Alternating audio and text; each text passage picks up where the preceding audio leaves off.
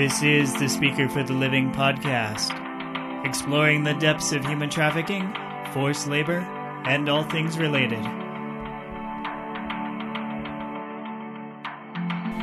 Hello everyone, welcome to another episode, and thanks for listening. My name is Seth Dare, and I'm here with JJ Genflone, and I'm going to hand it off to you, JJ. I am taking over and taking control of the podcast, and you guys have to listen to me sing. How's everybody doing? It is essentially finals week for me out here and still in school, academia, forever land. So I've gone a little bit stir crazy, but I'm trucking along. But I'm mostly just really excited to be here, not just because I get to hang out with Seth and I get to talk to you lovely people out there in internet land, but because we have a very special guest for this podcast. My good friend, one of my favorite co-authors to work with, the lovely Miss Kate Morgan. Kate Morgan, say hello. Hi, everyone. Kate, do you want to introduce yourself and talk about yourself a little bit? Yeah, so as JJ said, my name's Kate, and I actually went to school with JJ and Seth. I recently just got my master's degree in international studies with a focus on reproductive health and human rights. And right now I'm working at a nonprofit organization here in downtown Denver as a program associate. So I'm out of the academic world, which is a mixed bag. But still doing research and writing reports. But still doing research and writing reports and all this fun stuff. Yep. And so what did you go to school for? I went to school for reproductive health. That was my main focus while I was in school. I did an independent project and I did a research capstone involving that. And I wrote on the idea, basically my research capstone for grad school was this imagined idea of community within the nation and how forced sterilization campaigns among minority women are carried out through three different frameworks that Dr. Yvonne Davis coined in a lot of her research. And that's basically the Malthusian discourse, eugenics discourse, which everyone is either familiar with or very, very close on a close-name basis with that because of World War II and the Holocaust. And the last one is public health discourse. So that was my main research focus while I was in school. Well, and that's actually perfect sort of a lead-in because the reason why we've brought Kate here, besides the fact that I just like her tons, is that Kate is what I would consider to be one of the best people in the field still working sort of in this field on the intersection of human trafficking and reproductive rights. Normally when you see this mentioned in a scholarly way, what you're dealing with is someone who is coming from more of a medical background or through a legal discourse, or even actually I've seen a fair bit coming out of theology. So what are the ethical, legal, or theological ramifications, the moral sphere of both reproductive health and reproductive control, but also this idea of reproductive justice. Correct. And if these terms sound kind of weird to y'all out there, don't worry, we are going to define them. We're not going to let you float around out there. But because Kate is so good at sort of this intersection, we thought that this would be a really good podcast to do, especially following up when we were just talking in our last podcast about the selling and buying of children via adoption, which I think immediately sort of calls to mind the ideas of motherhood, of child creation. But reproductive health isn't tied solely to giving birth to a child. No, there's a lot of more aspects involved with reproductive justice that people kind of tend to overlook a little bit. One of them being not only maternal but paternal, men having a right to reproductive access, sexual education, services within the community to help with sex education and a healthy sexual experience. And then we talk about different vulnerabilities that people kind of come into contact with that maybe aren't as talked about: sexual orientation, gender identity, SES, socioeconomic status, education level, age, ethnicity, religion, and all of those different resources that are encapsulated within those communities. So pretty much all the stuff that we talk about in human trafficking already as a vulnerability. Exactly. And then adding in sort of reproductive health as a vulnerability within that already vulnerable group. Exactly. It's a little Russian doll of bad. It is. It's just like a whole smorgasbord of vulnerabilities happening. I mean, that's, again, you laugh because otherwise you cry. Yeah. But I am excited that there's sort of a conversation too, that it's not just women, that there's men and non-binary people held within this group too, because that's something that we've been trying to, I think as a field, human trafficking has been trying to incorporate more, because it focused so much on sex trafficking of women and girls. Of course. For so long, that expanding it out. Exactly. Is very important to the discussion. So, and then maybe I'll go ahead and we can get started. I think maybe doing like definitionally stuff at the front. Like, I think everyone out there understands the word reproductive. Yes. You would hope if you're under the age of 12, maybe consult an adult or the Google before coming back to this podcast. Yeah, depending on which is your more reliable source. That's why I added Google instead of just parents. I'm gonna get angry tweets for that. That's okay.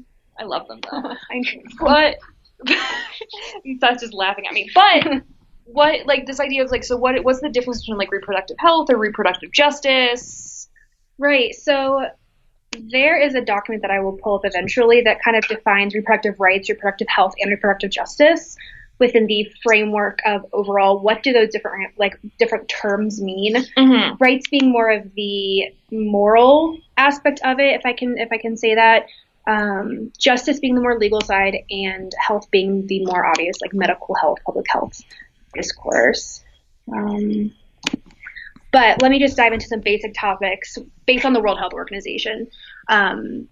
Reproductive health really implies that people are able to have a responsible and satisfying and safe sex life, and then that they have the capacity to reproduce or not to reproduce, and the freedom to overall decide if, when, and how often to do so.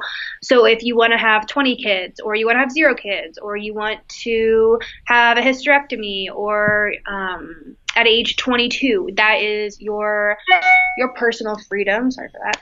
That is your personal freedom to do so, and no one should be able to hinder that right from you. And this also includes some trains of thoughts vary on this, but people should be informed of and to have access to safe, effective, and affordable methods of birth control, access to appropriate health care services for sexual reproductive medicine, and implementation of health education programs, so comprehensive sexual health education, seminars, workshops, trainings within public schools, private schools. It's like a whole other debate that could be a whole different podcast series. But so that's basically kind of the bones of it. And then who the World Health Organization also states that to stress the importance of women to go through pregnancy and childbirth and postnatal care safely and securely. So being able to have a baby and not die is a baseline. And so would this then include things too, though, in terms of men's access to circumcision or not? Of course. Oh, okay. So but like even things like that, like sort of prostate checks and things like that. So that's completely comprehensive. Yeah. So anything that includes any realm of sexual health in any way, shape, or form, sexual health, sexual safety, is included in that debate, although it's not often talked about, or if it is, it's with a very pointed gaze and not then talked about for the rest of the time. So it's like labor trafficking. Of course, yeah. It's like a whole wide, comprehensive circle of issues, but like we like to talk about like the little mini bubble at the very end of it, which gets all the headlight, and that's usually abortion, contraception, and sex health education. Okay, and so maybe this is a good moment to just sort of do a disclaimer that like some of the things we are going to be talking about are maybe going to be a little bit more of a hot button issue. Yes. Seth, do you want to talk about that a little bit more? Well, as somebody who grew up conservative and has spent time in liberal circles, recognize that there's a lot of strong opinions on reproduction and abortion and so on. And like myself, I think abortion should be minimized. I think you're ending a life, etc. But I also think mother's health is a big factor, that the entire reproductive process, it's complicated, that it's not just a matter of like a woman's life, but women's health. So all that to say is we're trying to look right in here at the entire process and recognize that those of you listening will have different opinions on things like abortion. Anything you want to add, JJ? No, I I mean, I think we're kind of from similar places. We talk very openly about how I'm Catholic, and so I think that that's a thing that's taken by a lot of people as to be something that is very clearly, if you're Catholic, you're very clearly anti-abortion. But I am like a knee-jerk reaction. Yeah, but I am very much pro-choice, pro-women's right to choose. Of course. I have a few sort of like caveats about my personal feelings about the act of abortion, particularly late stage abortion. Okay. But I think that I don't have the right to set, just like no one has the right to tell me what particular theology to follow. I don't have the right to control someone else's bodily functions. And also, I know lots of women who haven't been as fortunate as I have been in terms of access to healthcare support from my community, financial resources, education, etc. And I can't make someone else's decisions for them. Trust me, if I could, there would be a lot of people who have tattoos that I would just say that they should not. Right. And everyone would have a tattoo. Everyone would have a tattoo, but no one would have ones of like mustaches on their fingers. So I'm just no regrets, not even regrets. Right, and something else too is coming from a fairly privileged country where now where we've improved maternal care and infant care quite a lot. Like if you look at history and if you look at all the countries in the world, good maternal health and good health once the child is delivered so as to avoid infant mortality and child mortality, like those are not a given. Mm-hmm. Correct. And so when talking about reproductive health, the context worldwide differ, and that's important. Yeah. There's not just one solid definition. It varies and it's fluid and it goes across national borders. Yeah, I ended up doing, when I was a master's student, I did a series of actual lectures for my local church organization on baby boxes, which are basically child drop-offs, not altogether different from like a library book return in countries that don't have sort of safe haven laws where people can drop off unwanted or children who are unable to be cared for. Right. And so they were instituted largely by churches or other sort of NGOs or IGOs in particular, speaking of baby boxes that function in China, to deal with mass infant mortality where children were just found abandoned and, even if parents were trying to do the right thing by leaving them in a well-crowded area, maybe they wouldn't be found. So I think that these are all kind of important things to just prep people for, that like we are going to be talking about things. I think sometimes even just the word sex or reproduction makes people uncomfortable. Right. So just to be ready for it. So like one issue of reproductive rights is antebellum slavery, where masters would have sex with their female slaves, since there's no real consent, that's rape, and then they would have children. Children would also be property. So they did not have reproductive rights in more than one fashion with antebellum slavery. We also, when we were talking briefly about monuments and sort of the debate about whether Southern monuments needed to be removed, one of the things we talked about was the use in particular of Black women. Kate's been so kind of pull it up, and we'll link it to you as well. But J. Marion Sims, who's considered the father basically of Western gynecology, but more specifically American gynecology, Correct. Who performed essentially heinous experiments on African American women that he purchased as slaves to test reproductive health, to see how the reproductive system worked, to see if people could survive hysterectomies, if people could survive sort of appendectomies and things like that, and did so without using any form of antiseptic or any form of sterilization procedures, nothing. Yeah, because for him they were literally just a lab rat extension. They were another form. Well, and then the popular discourse was that African American or Black women couldn't feel the same level of pain as white women, so it was okay if this happened and they didn't really use proper anesthesia, proper sterilization techniques, because they were more quote-unquote resilient or had thicker skin than white women. And if you actually look, too, though, at modern medicine, one of the new things that's happening, I follow a particular blogger called ZDog MD. He's fantastic. I highly recommend him, despite the name. Who was a doctor pushing for sort of mass healthcare reform in the U.S. Cool. And one of the things that they talk about is how minorities and women especially have their pain chronically underrated by doctors. So these are beliefs that have perpetuated since slavery, particularly about this idea that sort of minority women can't control their own reproductive health, either because they are unable or undeserving. Correct. In some way. way. Or they just don't know how. Or, well, that's what I mean. Is and that like they need a white male doctor to like figure it out for them. Well, and I think this also goes down to, we've talked about it, poor little Reagan and his welfare queen, mythos. And so this idea of the creation of children that can't be cared for. Right. So when we're talking about reproductive justice too, we're talking about, trying to unpack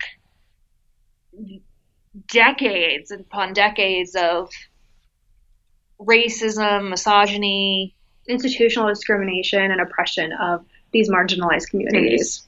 Mm-hmm.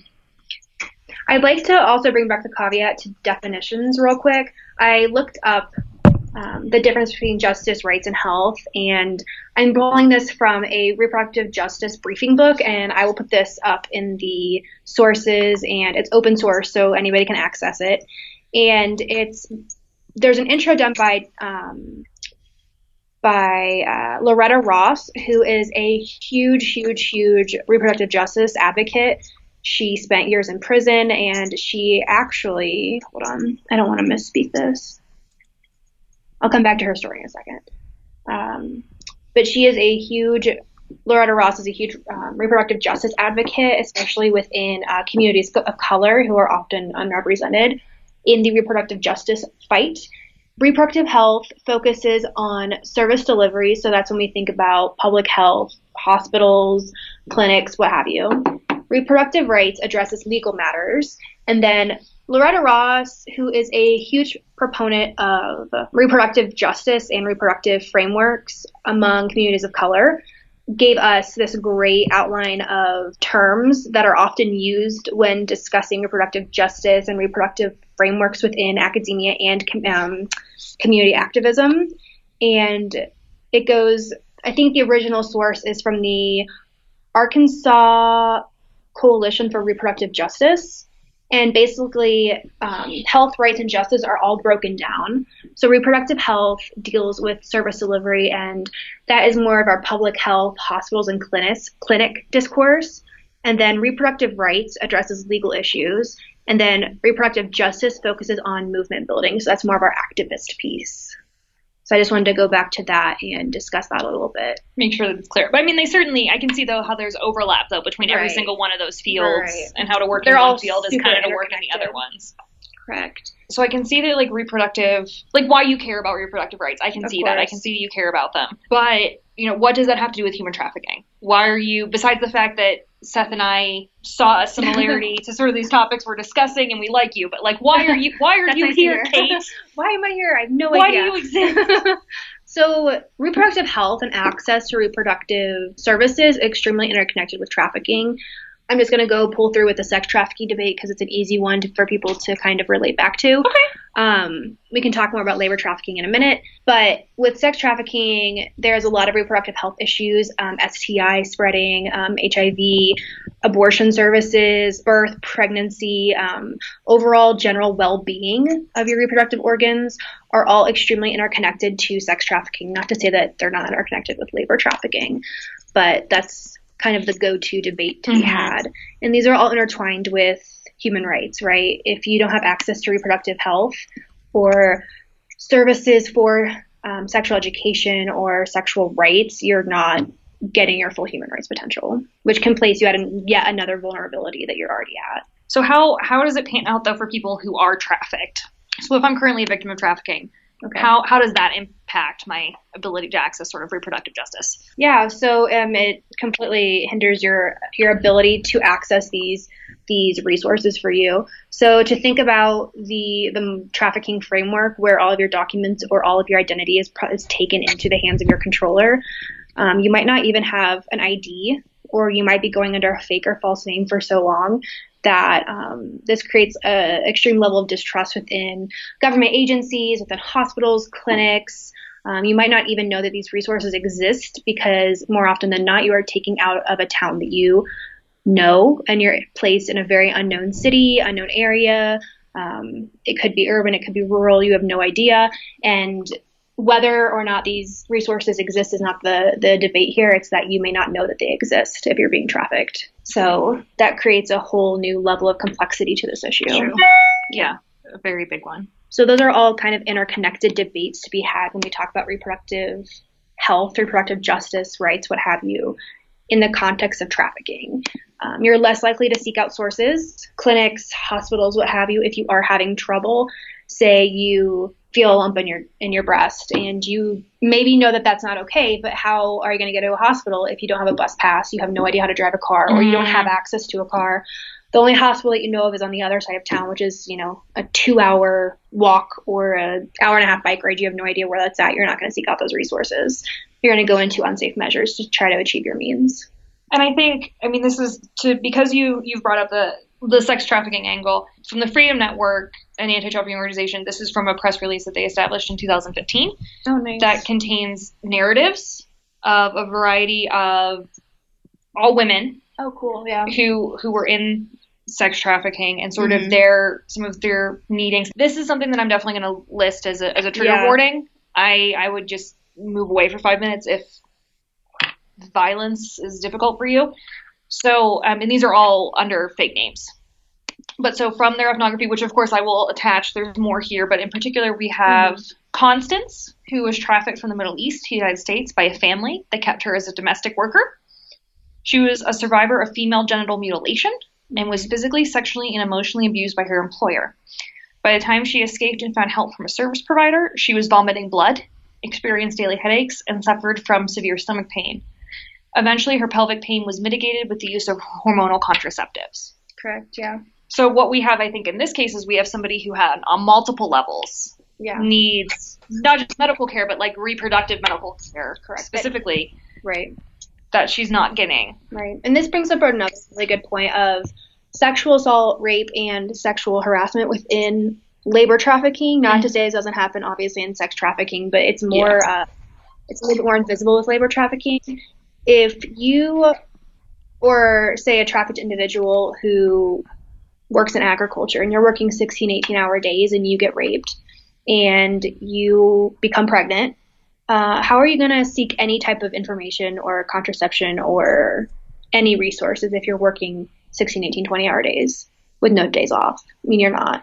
And that raises your risk for not only reproductive health, but just general overall health, mental, physical, what have you. It's all interconnected, I feel like.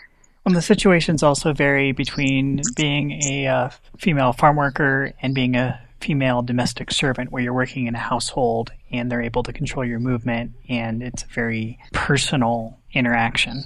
True. Yeah, another one that we have from someone who is directly in sex trafficking was Sarah, who was trafficked into New York from Azerbaijan and was forced to engage in prostitution from 4 p.m. to 4 a.m., 7 days a week. She was subject to severe physical and psychological abuse, including slapping, punching, kicking, cutting, and burning. When she developed a vaginal cyst that caused swelling, pain, and bleeding, the trafficker ridiculed her and told her it would pass and ordered her to continue working. Correct. So you see sort of things like this happen in both labor and sex trafficking designations to both adults and children. But we also see that in men and women. So we see this happen to men and women. And then again, like what I think is happening too is that what we're seeing in the case of an unspecified place in the Middle East, Azerbaijan. We're seeing Azerbaijan is how we say it. Yes. See, I can't say these words. Azerbaijan. So we're seeing victims from a number of countries that maybe in their home country, particularly if they were impoverished, they may not have had access to top flight medical care, or at least top flight more traditional styles of. Yeah, well, especially since we have one victim, Constance, who was a victim of genital mutilation prior to coming. Correct. To the and that's US. a whole other ball of wax, so we could try to untangle, but probably wouldn't. Time-wise, yeah. Not enough time to solve all the world's ills in one little podcast. True. But we can help. It takes 5. It takes 5 by 5. So yeah, those are some complexities that unfortunately trafficking only makes more difficult when we're talking about reproductive justice, because with trafficked individuals, they are of a vulnerability. Mm-hmm. So there are multiple levels that are going on of oppression and discrimination, and then you tack on the fact that they're trafficked, and it just doesn't make anything better. One of the things that I would like to maybe bring up that I'd be curious about too is examples sort of men within human trafficking? What is their access to sort of reproductive health? So I actually just attended a really cool conference as a part of my work that talked about, I think her name is Jessica Dowry. She is a consultant for the State Department, and she just created her own nonprofit called Bridge Hope. And she discusses men in the trafficking discussion and how we are poorly lacking services to help them out on literally every realm. The services tend to go towards minor women or minor girls in sex trafficking, and a lot of resources are pulled for that, which is amazing. However, when we talk about men in sex trafficking, it is often men and boys. We often kind of shrug our shoulders and say, I didn't know that existed. And I know at least on the Colorado level, we don't have any resources for boys or men, and I feel free to correct me, or if someone corrects me, I would be really, really excited. Men and boys don't really have access to services if they are being trafficked in either sex or labor trafficking here in Colorado. They don't have a whole lot of reproductive health services open to them that they could easily seek out, besides maybe, one individual provider who specializes in this work. And that's something that's lacking, at least on the local level, from what I can tell. Do you have anything to add to that? Yeah, I think, we had this when we talked about, or at least I did an interview years and years ago, I'm not that old, probably about 3 years ago, for the Huffington Post about a male sex trafficking ring that had been broken up. Okay. And some of the reports coming out of, and I'll link to that interview, you guys can see what I look like in real life. It wasn't a great interview on my part. It was like 3 a.m. But no, so what happened is you have, a mixture of physical violence and sexual violence, which is itself physical too. Correct. So in particular, what guys are reporting is that they had sort of like anal rippage, infections, secondary infections, testicular erosion, which can actually kill you. Yeah. Oh yeah. And basically then too, you open yourself up to a number of sexually transmitted diseases and bloodborne illnesses. Whether you're male or female, that's disease doesn't really discriminate against gender. It just happens. It just happens. But nevertheless, here it is. Here it is. I think it's just important to remember that this reproductive health applies to men and women, and then I could see this applying because when we talk about vulnerability, we have talked about sort of non-binary or trans people, correct, falling, into this huge vulnerability trap of not being recognized. Are they at risk too? Oh yeah. I would put up the debate that even more so, because we say women have access in the realm of women have access, men don't have access. Where do non-binary and queer folks fall in this category? They don't exist apparently in the public health eye, or if they do, it's very limited. They're often misgendered. They're often kind of not harassed, but well-meaning doctors don't really know how to handle these situations, so they end up doing more harm than good. And that could place someone else at a bigger vulnerability, because if they had a bad experience with a hospital or a doctor or, a walk-in clinic, they are more likely than not going to go back in for any other services and just try to handle it by themselves. And one of the things that I do want to make sure our listeners know is that the plan is eventually that we are going to have a medical health professional talking about sort of what people in the front lines of healthcare can do in terms of recognizing warning signs and being helpful. Cool. We have an RN who, Stacey Shomo, who specifically works with sort of human trafficking cases. She's going to come in with us. Yeah, she's great. But what for at least for this, I think too, how does, maybe to circle back to that, because that's kind of where we started, how does the ability to be fertile as a male or a woman, or like carry a pregnancy to term, how does that tie in sort of with trafficking and this? I think this kind of goes back to your antebellum slavery example, Seth, right? Exactly. Traditional modes of like control via children. Yeah. But I mean, to kind of go back to that, the male versus female, for doing the binary for a moment, I was just looking up on Google Scholar just basic, gender trafficking, reproductive health, and the first 2 pages that I scrolled through are all women, and it's all sex trafficking. Yeah. So if it's not in academic literature, or it's not as well known in academic literature, it certainly is not getting enough attention in either academic nor community-based involvement, and that's something where the literature and us humans and activists on the front line are sorely lacking. Yeah, well, and with sex trafficking, just that, trying to think of the different stories I've heard, like with, say, Amsterdam prostitution, there's enough regulation where there could be like medical checkups and things like that. But with sex trafficking, where it's a more disposable way of doing things, I mean, there's no guarantee that those who are forcing them into forced prostitution, that they're going to have adequate health care, adequate checkups, nor that the men are going to be checked up. I can't think of any example where that's been the case. Right. So just the potential health issues from sex trafficking and unknowns and STDs. And if we're talking about voluntary sex work, there's this whole debate of what initiatives or resources are in place for those that need them. And Amsterdam being an example, correct me if I'm wrong, Seth, where they, like you said, they do have these checkups that they can attend, any kind of routine examinations and whatnot. But in other places that may not necessarily be the case, it's a little bit more taboo, if not just not spoken about or downright illegal.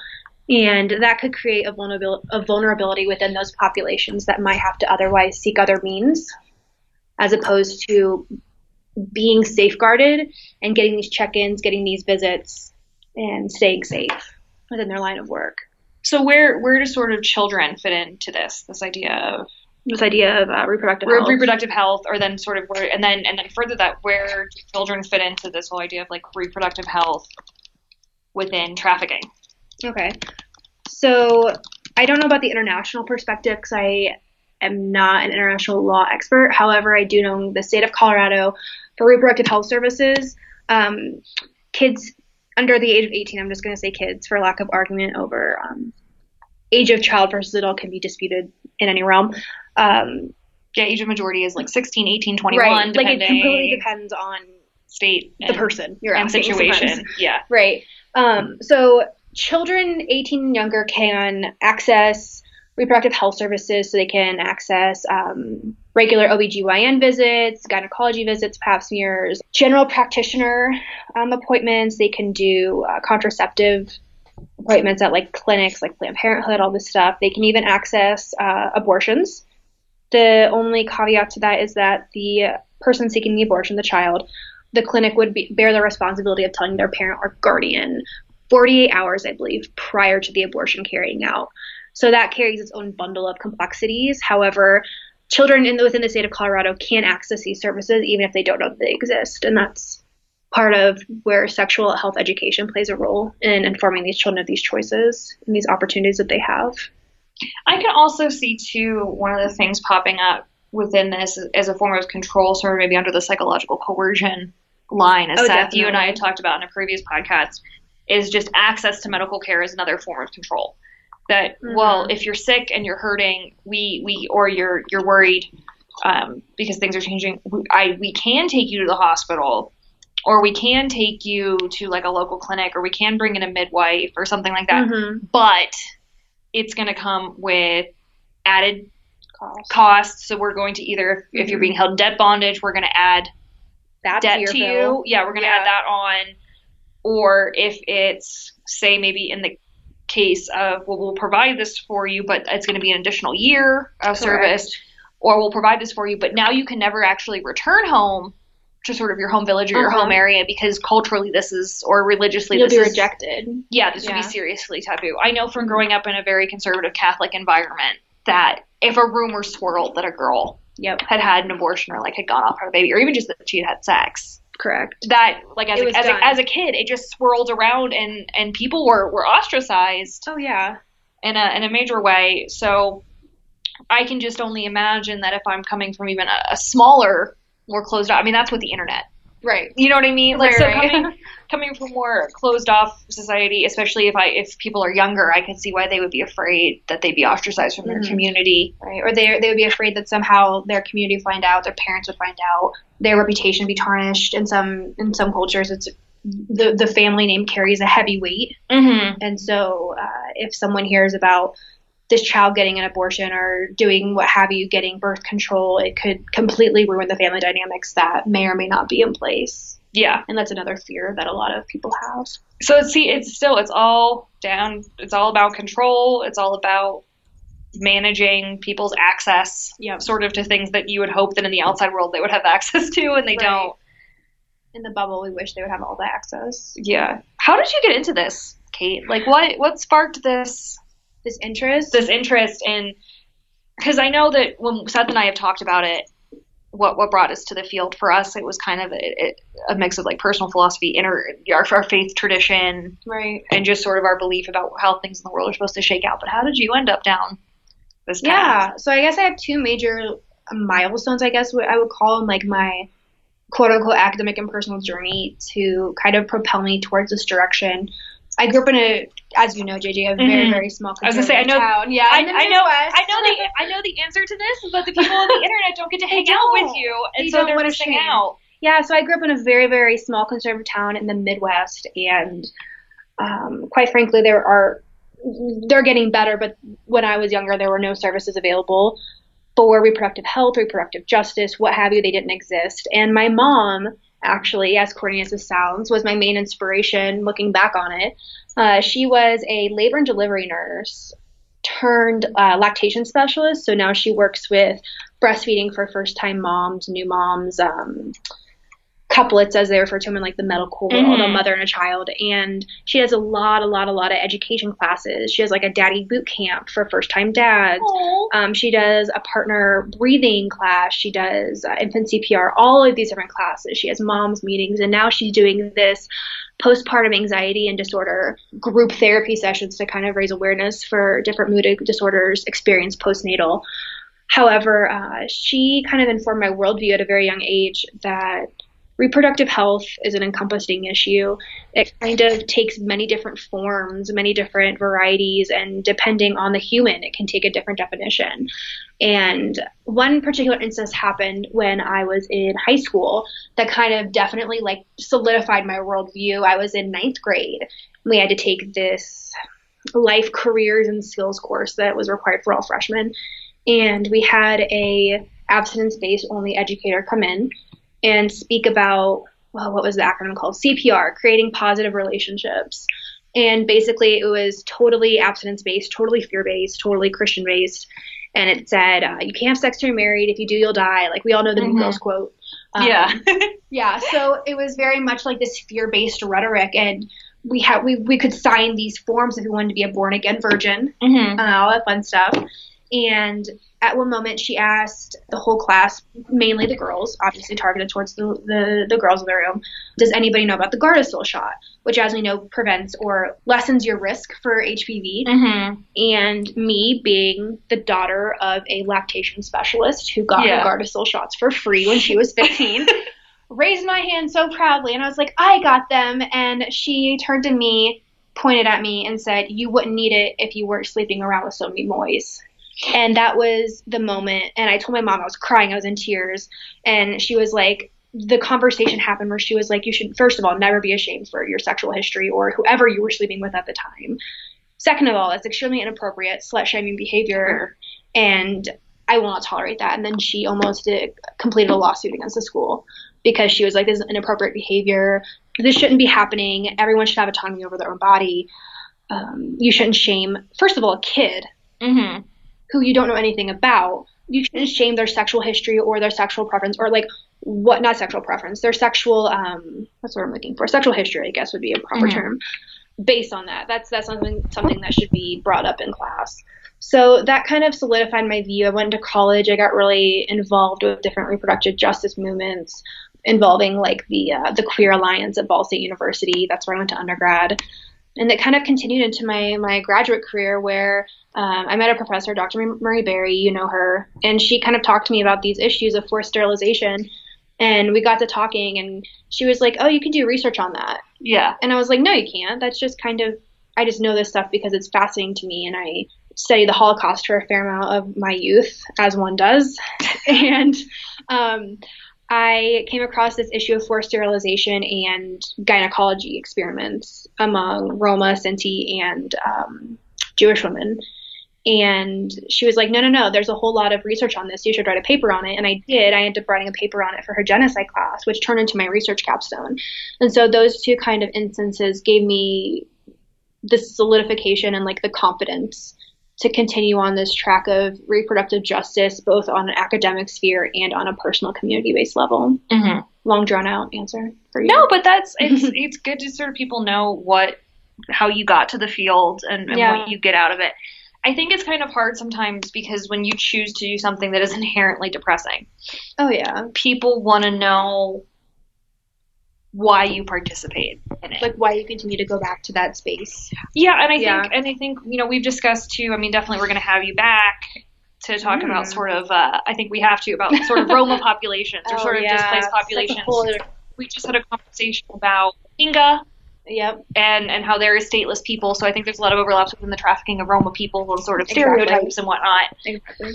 But I think that there's something that people get really into with the sort of the intersection. I think it's that image. It all goes back to the image of, why do people care so much? Why do people, and I know that you've talked about sort of like your heroes in the field, and you talked on Dr. Angela Davis, but can you talk about Loretta Ross a little bit? Oh, yeah. So Loretta Ross, who is basically what I consider one of the top 3 women in reproductive justice conversations. I think she is a associate professor, I believe, says on her bio at Hampshire College in women's studies. And she talks about white supremacy, gender, intersectionality, feminism, and the notion of reproductive justice. And she recently just wrote a book. I believe I just purchased it. It's called The Reproductive Justice Handbook, an introduction, sorry. And she co-writes it with Ricky Solinger. Yes. So, yeah. Yeah. Okay. Ricky Solinger. And then it's a primer to kind of give the introduction to what is reproductive justice, where does this play a movement in the U.S. in a historical context, because as we know, eugenics was really backed up by the U.S., namely in Indiana, where I was born and raised, and it continued on to be this research powerhouse that eventually reached international borders. So back to Loretta Ross. She was sterilized at the age of 23, and that's kind of that and her past experience with the Black United Front and an officer for the Citywide Housing Coalition. Those kind of activist roles played a role in this sterilization process that she experienced. And she kind of, I guess, found her way, for lack of a better word, to reproductive rights and anti-violence activism. She became one of the first women to win a suit against A.H. Robbins, who is a manufacturer of the sterilization device. And she became a director of the DC Rape Crisis Center. And she's gone on to found Sister Song, which you guys can find on Twitter. And they have a website, which is a huge national movement for reproductive justice for communities of color, specifically women identifying individuals. And she is a frontline activist for reproductive freedom within Black populations, marginalized populations, and she is an incredible human. I'm just reading over some of her basic bio stuff, and it's just director of this, director of that, founder of this, and I can put up a few of different websites of her bio, but I won't go into all the specifics, but she is definitely a critical individual when talking about reproductive justice, both on the activist and the community frontlines, the frontline activism. And then we all know of Dr. Angela Davis. Yeah, I think. Obviously, another huge monumental woman fighting for reproductive justice. I think we sort of talked about why this matters sort of in a moral way, right? Or an ethical way, or in sort of if you care about justice or the legal system or sort of everyone having equanimity in the law. We've talked about that. We've talked about why it matters if you care about sort of the softer side of human trafficking. Of course. How people interact, how that all fits in. But here's my question. Yes, pose it. Why does this matter in terms of a global health issue? Why, let's just say that my name is Clarkson and I don't care about human trafficking. I don't care about reproductive health for other people. I'm not really worried about it. Why is this an issue for me? Personally, why should I be upset about this? There are so many answers to this question. Why should you matter if it's not the moral or ethical debate, if that doesn't grab you? Why is this important to the average person? I guess it affects everybody at a different level. You could just not care, and that's fine. That's your motive, or that's your MO. However, more likely than not, you know someone who has been affected by reproductive injustices in this world. And if it doesn't matter for you, I guess matter for a friend. I don't like to pull that debate out. Yeah. Because everyone's different and everyone should just care about things because they should care about them. But thinking about public health, thinking just on the most basic line of STIs or STDs, you don't want those outbreaks. We've been trying to curtail and do STI education, safe sex practices, and you don't want those to spread or to contain the volume that they may have contained in the 80s or 90s. And we've tried to veer away from that. So if not for the ethical or moral reason, for the sexual reason of just like putting on a condom or having an IUD or like something along the lines of that this is like sexual health for you, for your individual self, so you can maintain healthy in this world. So it's basically that it's a global health issue because other people's healthfulness then reflects on yours. It relates back to yours, yeah. And also just like then like the economic cost of correct preparing for people. Right, because if we have these outbreaks, national money will have to go towards it, and depending on your personal fiscal ideology, maybe you do or don't want those want that money to go towards those services. And if we don't have to spend those on those services, that would be excellent, no matter where your political ideology lies. Because that means there's an outbreak. Right, and all of that gets to the heart of what public health is, but we haven't really explicitly said that. Now, so could one of you define that for people who may not know? Public health? Yeah. So public health, I kind of only know of it more on the academic side, so correct me if I'm wrong or I'm becoming too textbooky.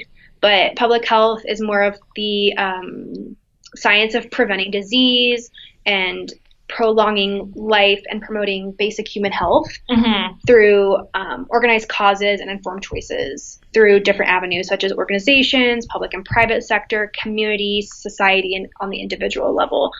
And there's a whole body of research on like population health analysis, and this public that's in question is basically everybody in the world, with different focuses on communities, or public health looks different in, say, Malaysia than it does in Chicago. But they both have public health initiatives that are specific to their communities or their towns. Does that kind of answer the question a little bit? I think so. One thing I've thought of with public health is things like food safety, where I've heard somebody in Congress, like question, like, why should we force places to have people wash their hands, and why should we have these food safety laws? Because if we don't have them, then people just won't go there. Well, if something happens where there's a health epidemic because of a virus or what have you, because of a bunch of people eat at a place where there's something that gets spread, there is a cost to that, and that cost can have an impact on a community, or that there's a health that goes beyond the individual or a small group of individuals that can cost the public at large. Correct. And the hand washing is definitely always a hot button issue. Really? It still is to this day. And breastfeeding, vaccinations, childcare, delivery, suicide prevention, mental health, as well as controlling the spread of STIs is all definitely on the public health radar. Think of it more as the medical component of human rights and health. And then there are other practices within different disciplines that kind of control different avenues of that. So psychologists and psychiatrists may do more of the suicide prevention and mental disorders aspect of public health, and so on and so forth. Yeah, and I advise everyone who's interested in reproductive justice but doesn't know exactly where to start to read Reproductive Justice, a briefing book, which is basically a huge primer on justice related to reproductive aspects and social change.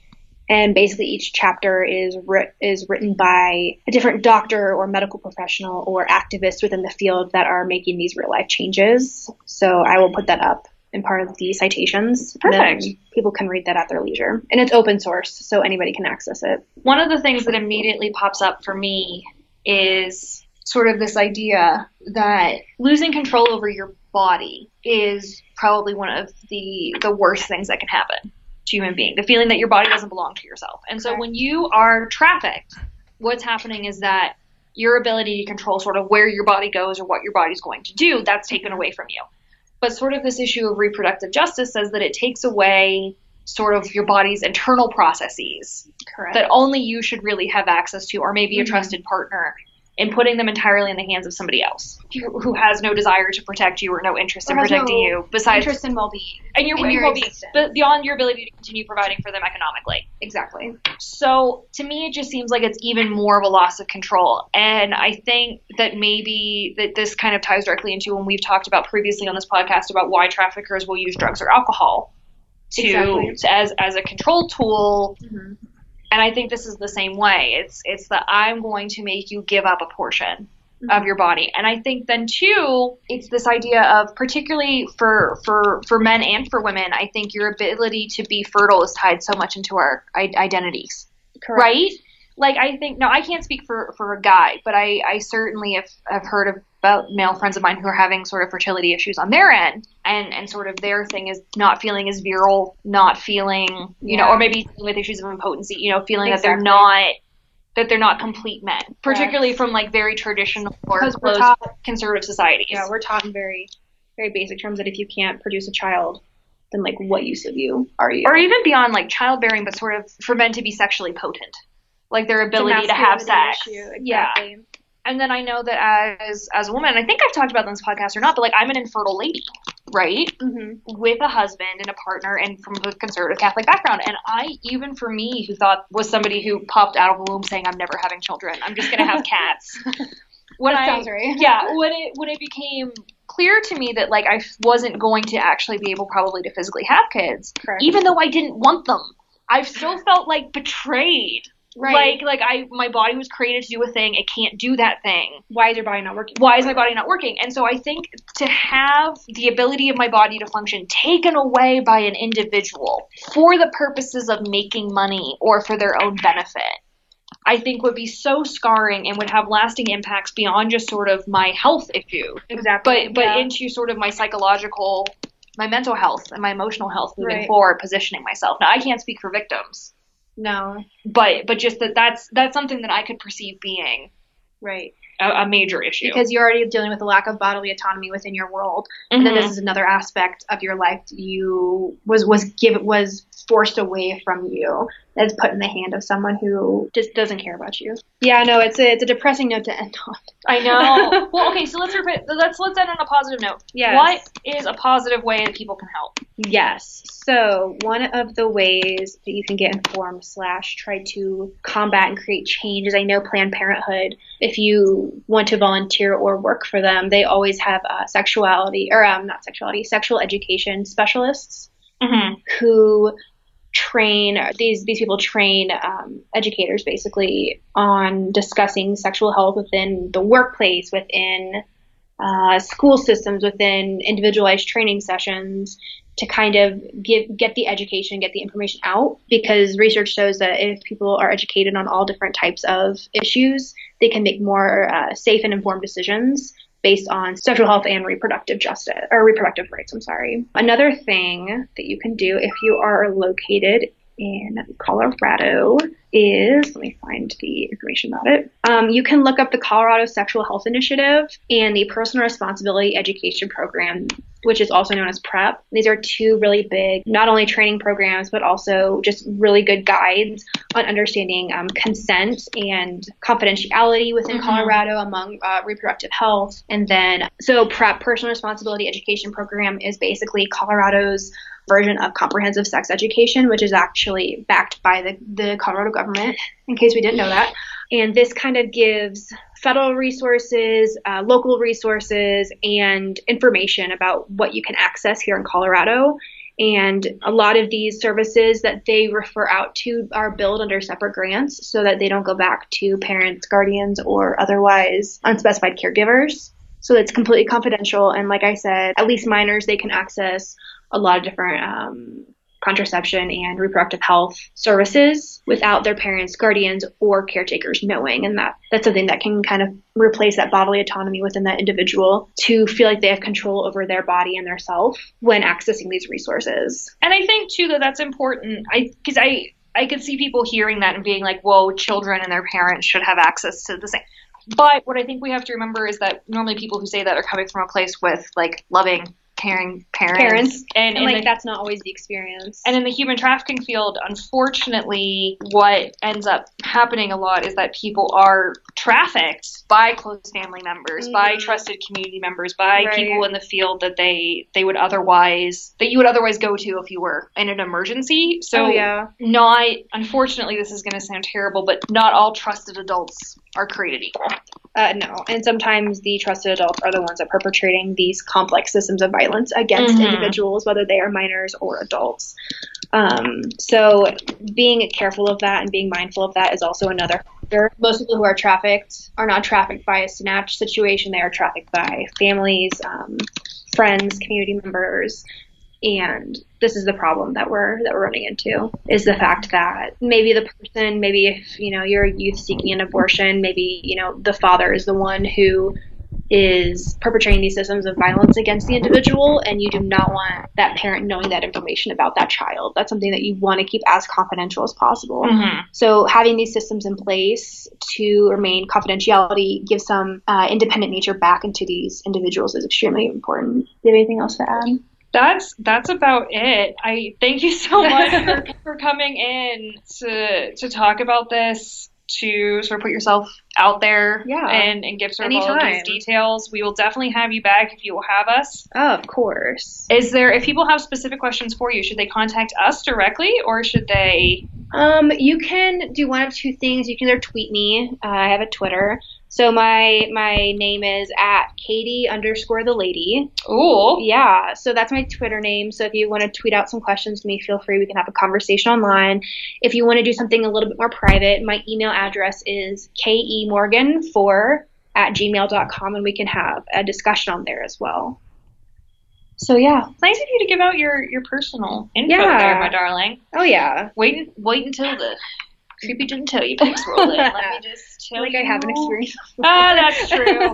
Look at the field you work in. Right. No, another one of, finally maybe for a final comment is, I think, just to maybe sum it up, is that reproductive justice should matter to everybody, but particularly human trafficking victims that are already so vulnerable don't need to have sort of this fundamental part of the human experience taken away from them or controlled. Exactly.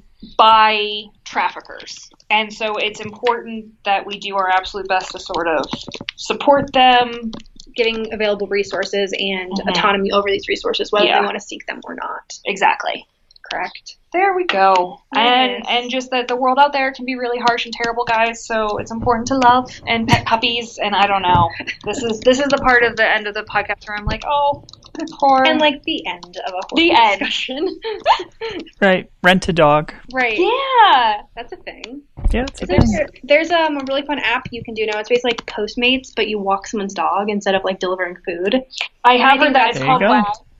Yeah, and that's a fun thing that exists. If you ever need some puppy love, just sign up for that. Go to your local dog park and love on some puppers there. There you go. Practical things you can all do.